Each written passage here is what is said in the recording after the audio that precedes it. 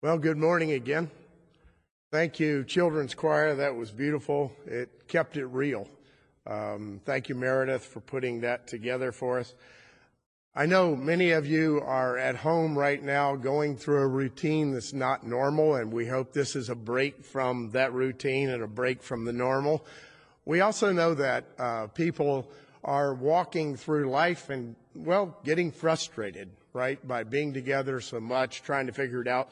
I live with an elementary school principal, and she spends most of her time on the computer talking to people and emailing people. And at one point this past week, she was sitting at the kitchen counter, and she was again on her computer, and she started laughing out loud. And I wondered, what's so funny this time? She said, "You got to hear this. It's a website called weareteachers.com. So when I'm done with this, you want to go back and look at it, you might find it to be humorous." I just wanted to share with you some of the comments that are on this website. It's great. It comes from parents who are quarantined and they're trying to homeschool. And here are some of the quotes. "My 8-year-old is covered in paint. My 17-year-old is not speaking to me because the pandemic is ruining her social life, and it's obviously my fault. Homeschooling day 1, trying to get this kid transferred out of my class." Another comment, "I overheard my kids talking about how weird their teacher is. I'm their teacher." Here's another one. "Today we did math," and this was a story problem. You remember those? "If you have 3 kids and they're awake roughly 13 hours in a day and you're trying to work from home, how many times will you hear the word snack?" Yeah. Quarantine day 11. "My kids are playing outside, washing rocks from the landscape, and one of them is naked." Here's another one. "Been homeschooling a 6-year-old and an 8-year-old for 1 hour and 11 minutes. Teachers deserve to make $1 billion a year, or maybe $1 billion a week." Parents, hang in there. Unusual times. God bless the teachers and all those who serve. This morning, to focus on the resurrection, I wanted to use a series of words. I'm just calling them resurrection words. They're from all 4 Gospels. Not all of them are repeated in every Gospel, but in those 4 Gospels you will hear these kinds of words. The first group of words I want to call your attention to actually come from the angels. The angels encounter the disciples, Mary, and they say to her, "Why are you looking for the living among the dead?" Did you ever want to slap an angel? Really? Mr. Angel? Why am I looking for the living among the dead? Where else would I go? I watched him die. I watched him bleed. I was here when they buried him. Where else would I go? Of course, the angel meant something else that didn't occur to her to begin with. Death can't hold him. Don't you remember the angel said? Don't you remember what he said?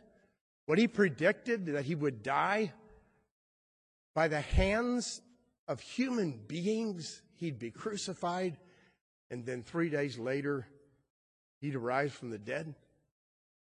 Why are you looking for the living among the dead? The second word is just one word. The word is Mary. You remember the story of Mary. In this account, she was in the garden. She heard words from the angels. And then she turned. And she thought she saw in front of her the gardener. She said to the gardener, "Please, just tell me where you've taken him. Just tell me, and I'll go take his body. The gardener, of course, as we know, was actually Jesus himself. She couldn't see him. And in that moment, he said, Mary? Mary? Mary, your sorrow overwhelms you. Look up. Mary, your grief is so deep you can't hear. Listen to me. Mary, listen. I will never leave you. I will never forsake you. As always, I'm here. That's encouraging news, not just for Mary on that day. It's encouraging news because God knows our name. In Isaiah 49, he reminds those who are reading the prophecy of Isaiah. He says, God knows you. He's actually gotten your name inscribed upon his hand. God knows you.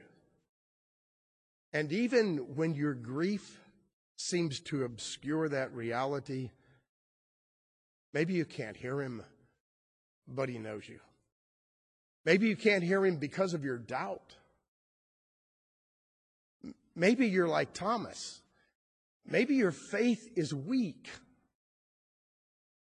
Just listen. He's calling your name. You know that voice. Perhaps it's faint now. Because as a child it was clear, and now the worries of life have crowded it out, or the skepticism that you've encountered. But listen, he's calling your name. Maybe you can't hear him because fear is overwhelming you. He's calling your name. Maybe you can't hear him because you're just full of anger. You're angry at yourself. You're angry at others. Listen, he's calling your name. The second group of words I want to call your attention to are these. Go and tell. In 3 of the Gospels, in various ways, these words, or the idea behind these words, are given to the disciples. When the women first saw the empty tomb and heard from the angel that he had risen, they were told by the angel, here's what I want you to do. I want you to go and tell the others. Those others need to know. They're wondering like you wondered before you arrived. You need to go and tell them. You need to remind them of the words that I spoke that have now become true. My prophecy is now in living color before you. Go tell them. I wish you were all here. I'd love to see your faces. You know why? Because I want to tell you again, he's risen. I want you to tell me again, he's risen. We have to tell one another over and over again, he's risen. In spite of our circumstances, he's risen. A few years back, somewhere, I don't recall, but during Holy Week, I was shopping. I was trying to get some clothes, and I went up to the counter. And I was purchasing a shirt or a tie. And the guy behind the counter looked up at me and goes, I know you. He is risen. And I said, he's risen indeed. I don't remember how he knew me. He didn't go to this church, but he knew who I was. And he said those words. And it was words that as a Christian, you can't help but respond to. He's risen. He's risen indeed. But there's another element of the go tell. It's not just tell the disciples. It's not just tell one another. It's not just remind one another of the resurrection of Jesus Christ. It's go and tell the world. You remember the Great Commission at the very end of the Gospel of Matthew. I want you to share this with everyone. And in other Gospels, it puts it like this: as the Father has sent me, so now I'm sending you. Go and tell. Go and share. Witness to the power of the resurrection. The fourth group of words I want to call your attention to are these words: peace be with you. These words were spoken by Jesus. And it's so interesting into the situations that he spoke them. Remember, the disciples were locked down behind closed doors, fearful. Sounds familiar now, doesn't it? And Jesus entered the room in the midst of their fear and their lockdown, and he said, peace be with you. That same Jesus, when they rejoiced because he'd appeared and they realized he was alive, he used the same words, peace be with you. And when they had no faith, when they could hardly believe their eyes, and thought maybe it was a ghost, he said, in the face of their lack of faith, peace be with you. I know our lives are uprooted. The structure we once relied on is gone. The people we love to be with, apart from immediate family, they're separated from us. And as a matter of fact, in circumstances like these, it's only natural to be fearful. It's only natural to worry. It's only natural to feel like you're not doing the job. So maybe you feel like an inadequate mother. Perhaps you feel like, well, a horrible father, or a grumpy husband, or a nagging wife. Jesus' words are, peace be with you. When you're afraid, Jesus says, I'm the Alpha and the Omega. That means I'm the beginning and the end.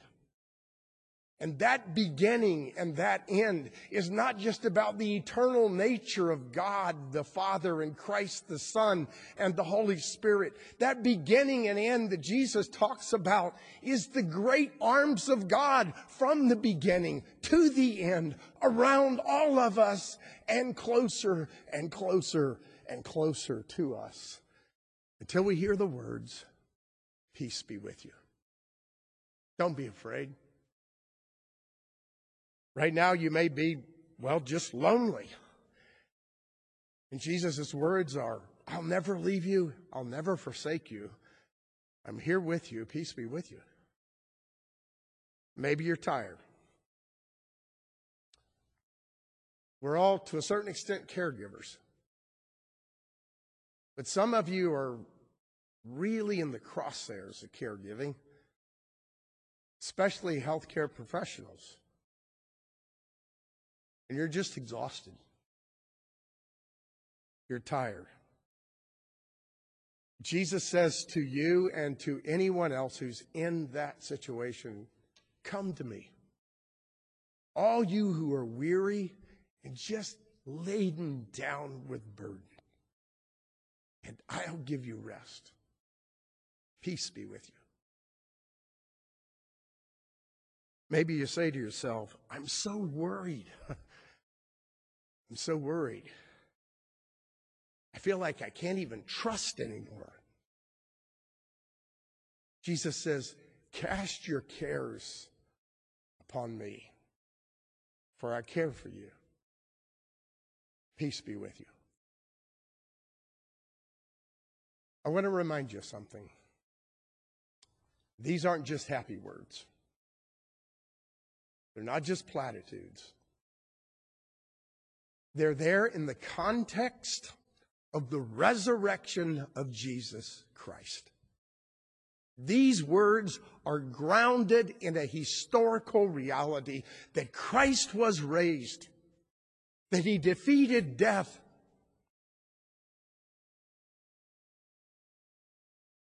and that because he lives, we also can live. Peace be with you. Amen.